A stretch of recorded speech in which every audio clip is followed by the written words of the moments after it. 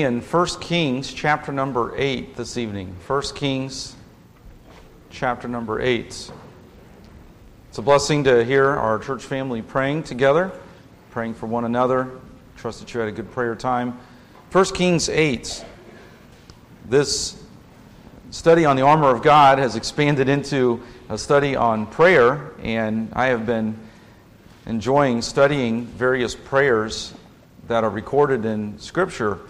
And this is a lengthy prayer that we'll just really kind of scratch the surface of.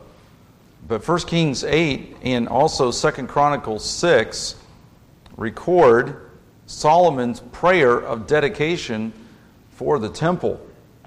And this is an incredible prayer. And the occasion is really an awesome occasion. And if we were to go back and forth, we won't have the time tonight to spend a lot of time going back and forth. But 2 Chronicles, 1st and 2nd Chronicles, focus on the Davidic dynasty, the dynasty of David, whereas the books of 1st and 2nd Kings obviously record the kings of Israel and Judah, but 1st and 2nd Chronicles focus just on the Davidic dynasty. And so we have parallel accounts, almost identical, a little bit of variation from 1 Corinthians 8 to 2 Chronicles 6. And in 2 Chronicles, we see in chapter 3 the building of the temple. In chapter 4, the furnishings of the temple. In chapter 5, the bringing of the ark to the temple. And then in 2 Chronicles 6, the dedication and Solomon's prayer. And we can go to 2 Chronicles 6 in just a few moments, but in 1 Kings chapter number 8, verse number 1, we read, "Then Solomon assembled the elders of Israel and all the heads of the tribes, the chief of the fathers of the children of Israel, unto King Solomon in Jerusalem, that they might bring up the ark of the covenant of the Lord out of the city of David, which is Zion. And all the men of Israel assembled themselves unto King Solomon at the feast in the month Ethanim, which is the 7th month, and all the elders of Israel came, and the priests took up the ark, and they brought up the ark of the Lord in the tabernacle of the congregation, and all the holy vessels that were in the tabernacle, even those did the priests and the Levites bring up. And King Solomon and all the congregation of Israel that were assembled unto him were with him before the ark, sacrificing sheep and oxen that cannot be told nor numbered for multitude." So they are now at the point where they're ready to bring the Ark of the Covenant and the furnishings of the tabernacle and bring them into the temple. Glorious temple, Solomon's temple. We don't have the time to go through and describe the intricacies and the metals and all the beautiful ornaments of the temple. Millions and millions and millions of dollars by our currency, by our monetary system, easily in the millions of dollars that would have been spent on the temple. And obviously Solomon being the richest man in all the earth, and possibly ever from all time, he had a lot of wealth at his disposal, and he poured it into the temple. And that should be a lesson in and of itself, the value that was given to the temple, the value that we see of the tabernacle and the temple worship in the Old Testament. Though we are not under the Mosaic law and we're not under temple worship in that system, that Mosaic system, I think the principle of the value of worship, corporate worship of God's people, of setting aside time to come together, and the amount of sacrifice, the amount of dedication, the amount of money that was spent is a rebuke to us. When you think about how much time and money and energy we spend on lots of other things, and sometimes church and God's people become leftovers or become something that we just do out of duty or when we have time for it. And we see that that's not the way it was in the Old Testament. The worship of God, the temple, the tabernacle, the centrality of that, and the honor that was given here. It's an incredible testimony and lesson for us. Now, we don't have, again, the time to go through all the details and the intricacies of the temple, but this picture does a little bit of justice, not a lot of justice, but does a little bit to help us see the expanse of the temple and some of the glories of the temple. Again, we won't break down all the details, but it took 7 years of labor to build this temple. 7 years. And this is man with his hands, with what little bit of technology compared to today's modern technology, where we have cranes and tractors and lots of different kinds of equipment. They would have done this primarily by hands, by hewing out the stones, by handcrafted type of work. 7 years of labor. And sure, they had some, obviously, ways of lifting the rock and moving the stone, but not, again, with the kind of heavy equipment that we have. And it just goes, again, to show the dedication and the effort. Solomon's temple was destroyed in 586 BC when Nebuchadnezzar came in, and the children of Israel, Judah in particular, the southern kingdom, were taken into captivity, and Jerusalem was destroyed by Nebuchadnezzar in 586 BC. Sadly, why is somebody calling me at this hour of the night? But that's why I should have muted my phone. But here's Solomon's temple, and throughout the empires, remember Belshazzar at the end of his empire there, when the Medo-Persian Empire moved in. Remember, Belteshazzar was the one who the hand of the Lord wrote on the wall. What had he done? He had taken from the temple, he had taken the cups, the vessels from the temple, and had desecrated the temple for his drunken orgy that night, for that party, which was the end of the Babylonian Empire as the Medo-Persian Empire moved in. And we see that the temple lost all of its glory throughout those empires. And then in Zerubbabel's day, the temple was rebuilt and restored. And then Herod came along in the centuries, or in the first century, in the time of Christ, in that era of history. Herod was an egomaniac. He was a wicked man, and he liked to build things because that made him look good. He liked to, some of us men, we like to have cars, or we like to have guns, or we like to have our different toys, our toys that we have as men around the house. He built things. That was his idea of toys. That was his way of getting fame, and he would have different buildings built. And for Herod, he wanted to appease the Jews and make the Jews like him, so he put money and time and effort into restoring the temple. And then eventually that temple was destroyed in 70 AD when the Romans conquered Jerusalem. So that's a little bit of background. We just read in 1 Kings 8 the moving of the Ark of the Covenant and the sacrifices and the pomp and circumstance in a reverential way.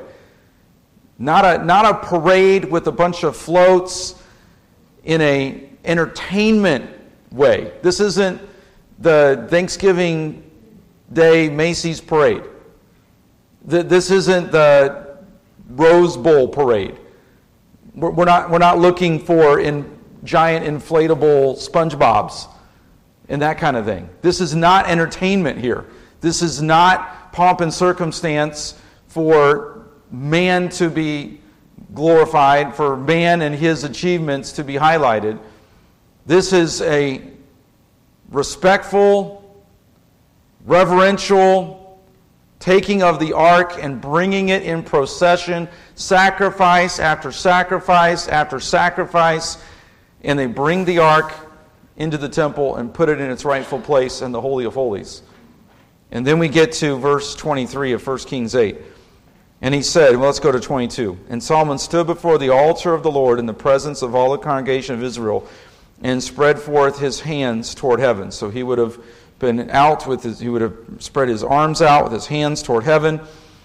And he said, Lord God of Israel, there is no God like thee in heaven above or on earth beneath, who keepest covenant and mercy with thy servants that walk before thee with all their heart, who hast kept with thy servant David my father, that thou promisest him.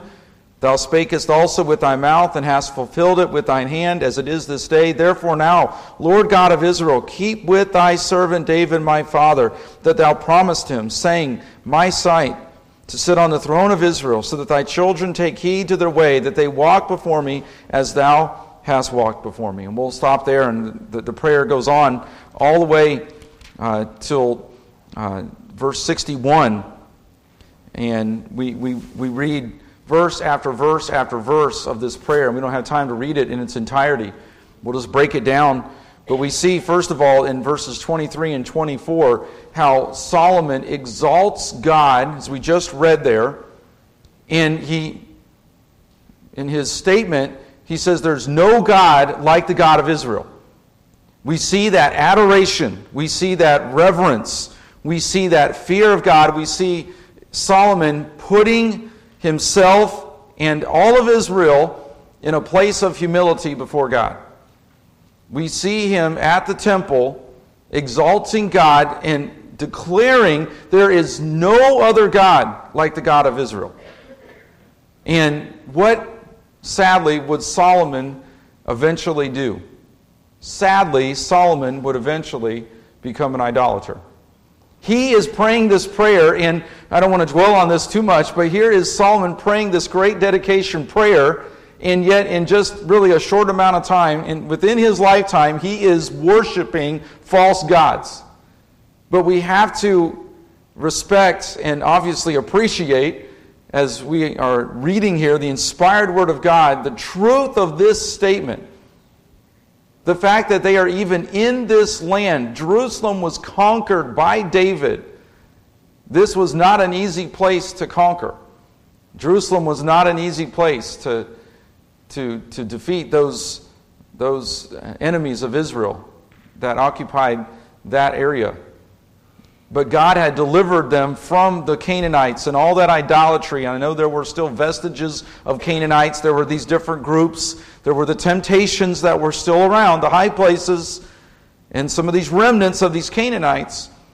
But Solomon makes it very clear, at the beginning of his prayer, that there is no God like our God.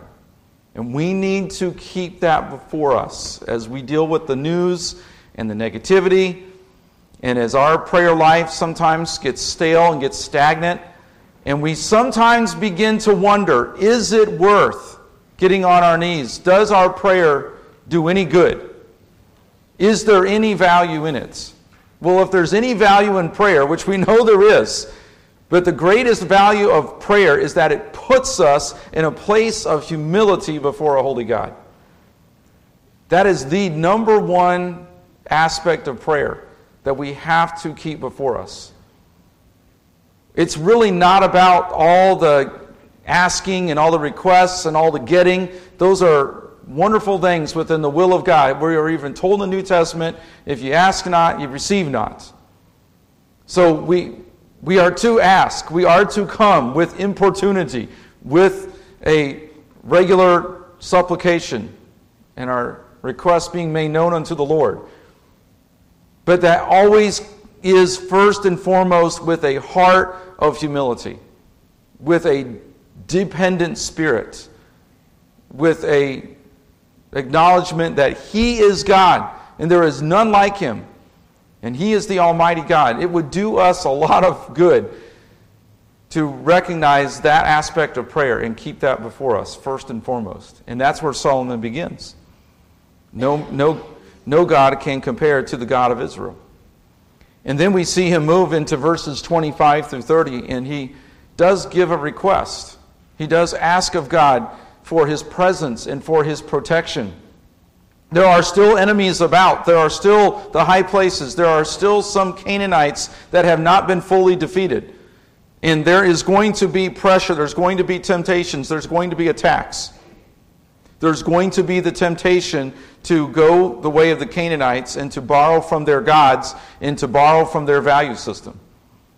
And there are going to be even possibly physical attacks still upon Israel.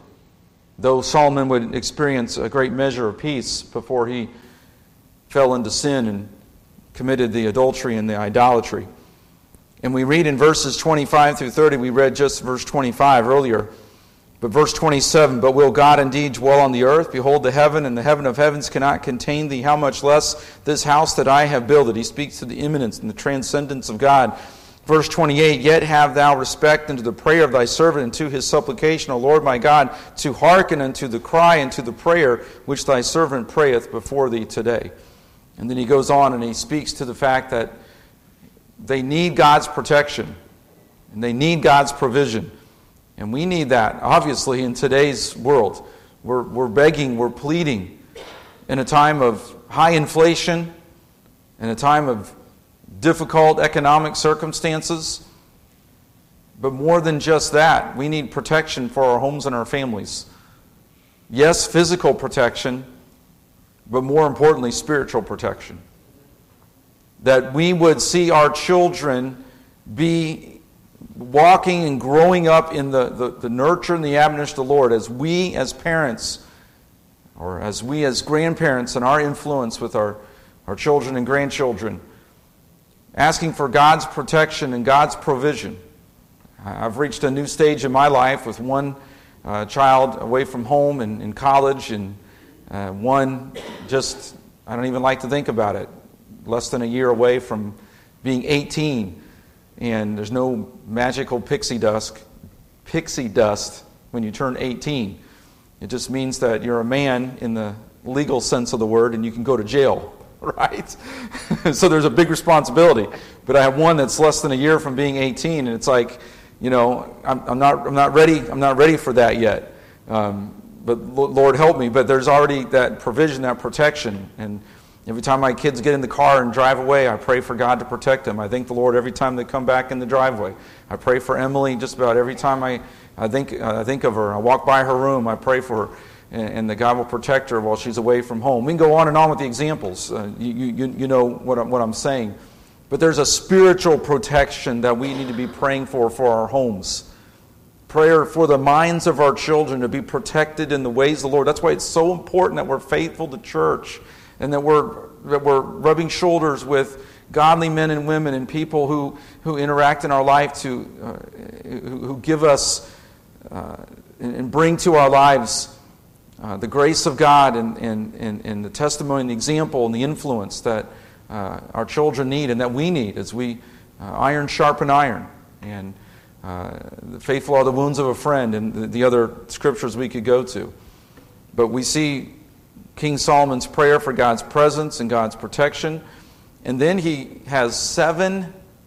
references 7 areas where God proclaimed a curse upon Israel in Deuteronomy 28. He talks about 7 areas where if Israel is disobedient, they would suffer curse, but if they would be obedient, they would experience blessing. And I just find it fascinating. What does Solomon do? He goes back to the Word of God.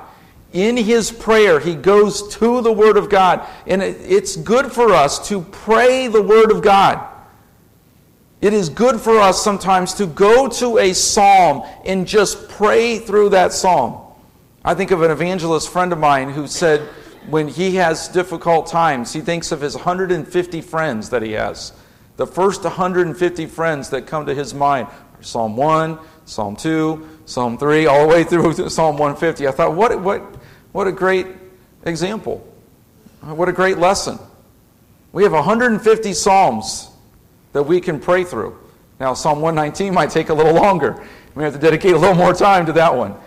But it's a wonderful place when we don't have the words to say and we're struggling. How many times do we find ourselves going back to the book of Psalms or just praying Scripture? And we see Solomon doing that. He goes back to the Word of God, and he goes back to 7 areas. He talks about defeat in battle, where there had been sin in the camp, where there had been droughts in the land, and famine, of course, as well, that accompanied that. National calamities. And I don't have time to even deal with the corporate prayer that he prays for Israel. I don't have time to get into the nuances of that. But the point is that Solomon went back to the Word of God. He went back to God's promises and God's blessings, and he prayed those at that dedication prayer. And what an example, what a testimony to us of how we can go back to the Word of God and we can claim His promises in our prayers. And there are sins in our lives that need forgiveness. And one of the values of prayer, I've already mentioned the need for dependence upon the Lord. And that alone, that aspect of prayer alone, being so important. But that dependence upon the Lord reveals the inadequacies and the failures and the shortcomings and the sins of our heart. And that means sometimes prayer is agonizing because there is conviction over sin and we have to confess that. Solomon's confessing, I know it's in a national way, but he's asking for God to bless the righteous, to punish the wicked, and for Israel to not be in that area of the wicked, but to be in the area of the righteous. And forgive us, Lord, for where we have failed in these areas. And we have deserved these judgments. And then he prays for God's mercy, even for the foreigners who would join with Israel and fear Israel's God. And we've already seen examples of that. Solomon himself would know of Rahab, the example, the Gideonites, as Joshua came in and was deceived, but the Gideonites were foreigners who came to God in faith. He prays for victory in battle. He prays for restoration. If they sin and go into captivity, Solomon prays prophetically. Solomon was not hoping for captivity, but he's saying if we fail so much and for so long that we are taken into captivity, Lord, please deliver us. Please forgive us even then. And in a sense, did God not answer Solomon's prayer through Daniel and through the other prophets in the time of captivity, and Nehemiah and Ezekiel? In a sense, those were prophets that were answers to Solomon's prayer. And eventually, God allowed Israel to come back to the land after captivity. And then we don't have time to go through the full chapter and look at these verses, but in verses 55 through 61, there is this commitment. At the closing of the prayer, the congregation stands, and with a loud voice, verse 56, "Blessed be the Lord that hath given rest unto his people Israel, according to all that he promised.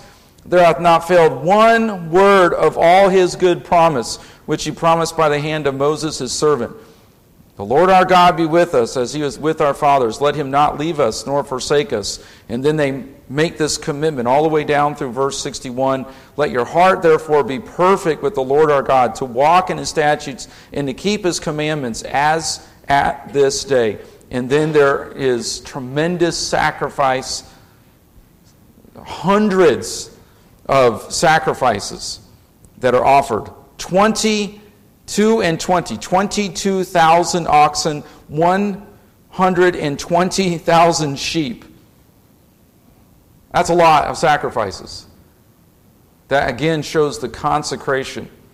In closing here, we're out of time, but in closing here, what does Solomon's prayer lead Israel to do? It leads to a response of incredible sacrifice and commitment. And that's what prayer has a way of doing in our lives. When we have the effectual, fervent prayer of a righteous man, there is a level of commitment and sacrifice that it should bring us to before the Lord. And that's one of the aspects of the power of prayer. That as we pour our heart out to the Lord, as we make that discipline, as we pray, as hard as it can be sometimes, it brings a level of commitment and it brings a closeness with our God and an adoration, and it renews our commitment, and it takes us to the place where we are willing to sacrifice. How many times in our life have we prayed, earnestly prayed, and then we saw God work? And it required, because we were in prayer and we were in tune with the Lord and we had the work of God in our life, then through that work of God in our hearts as we've prayed, we've seen God do a work in our life that we then make the sacrifice that is necessary for God to bring His blessing, for God to deliver His will, for God to show that next step, for God to help us in that decision, for God to deliver in the case of a loved one who may not be right with God or who is unsaved or who has a special need. That's where I see this prayer of dedication coming to at the end of chapter 8. To a place of renewed commitment, of renewed sacrifice, and great honor from the Lord. I hope that helps us in our prayer life. What a powerful illustration. I know I just scratched the surface of it, and there's so much more that we could glean from this prayer, but I hope it's been a help and encouragement to us tonight. Let's pray. Lord, we thank you for this great example of prayer. Lord, may it renew our hearts to be people of prayer. Lord, you want to do a work, and sometimes, Lord, you are held back because of our stubbornness and our unwillingness and our unfaithfulness and our unbelief. And Lord, I pray that you will help us to be renewed in our prayer life and our commitment and our sacrifice. Lord, trusting you to do a work. Trusting you, Lord, to bring an honor and bring a blessing that's not of us, but it's of you. And Lord, help us to depend upon you for that. Guide and direct us the remainder of the week. Pray you keep us safe. Guide and direct in each of our lives and our homes. In Jesus' name we pray. Amen. Thank you so much for being here. Sorry I went a little bit over. We look forward to being back together on Sunday.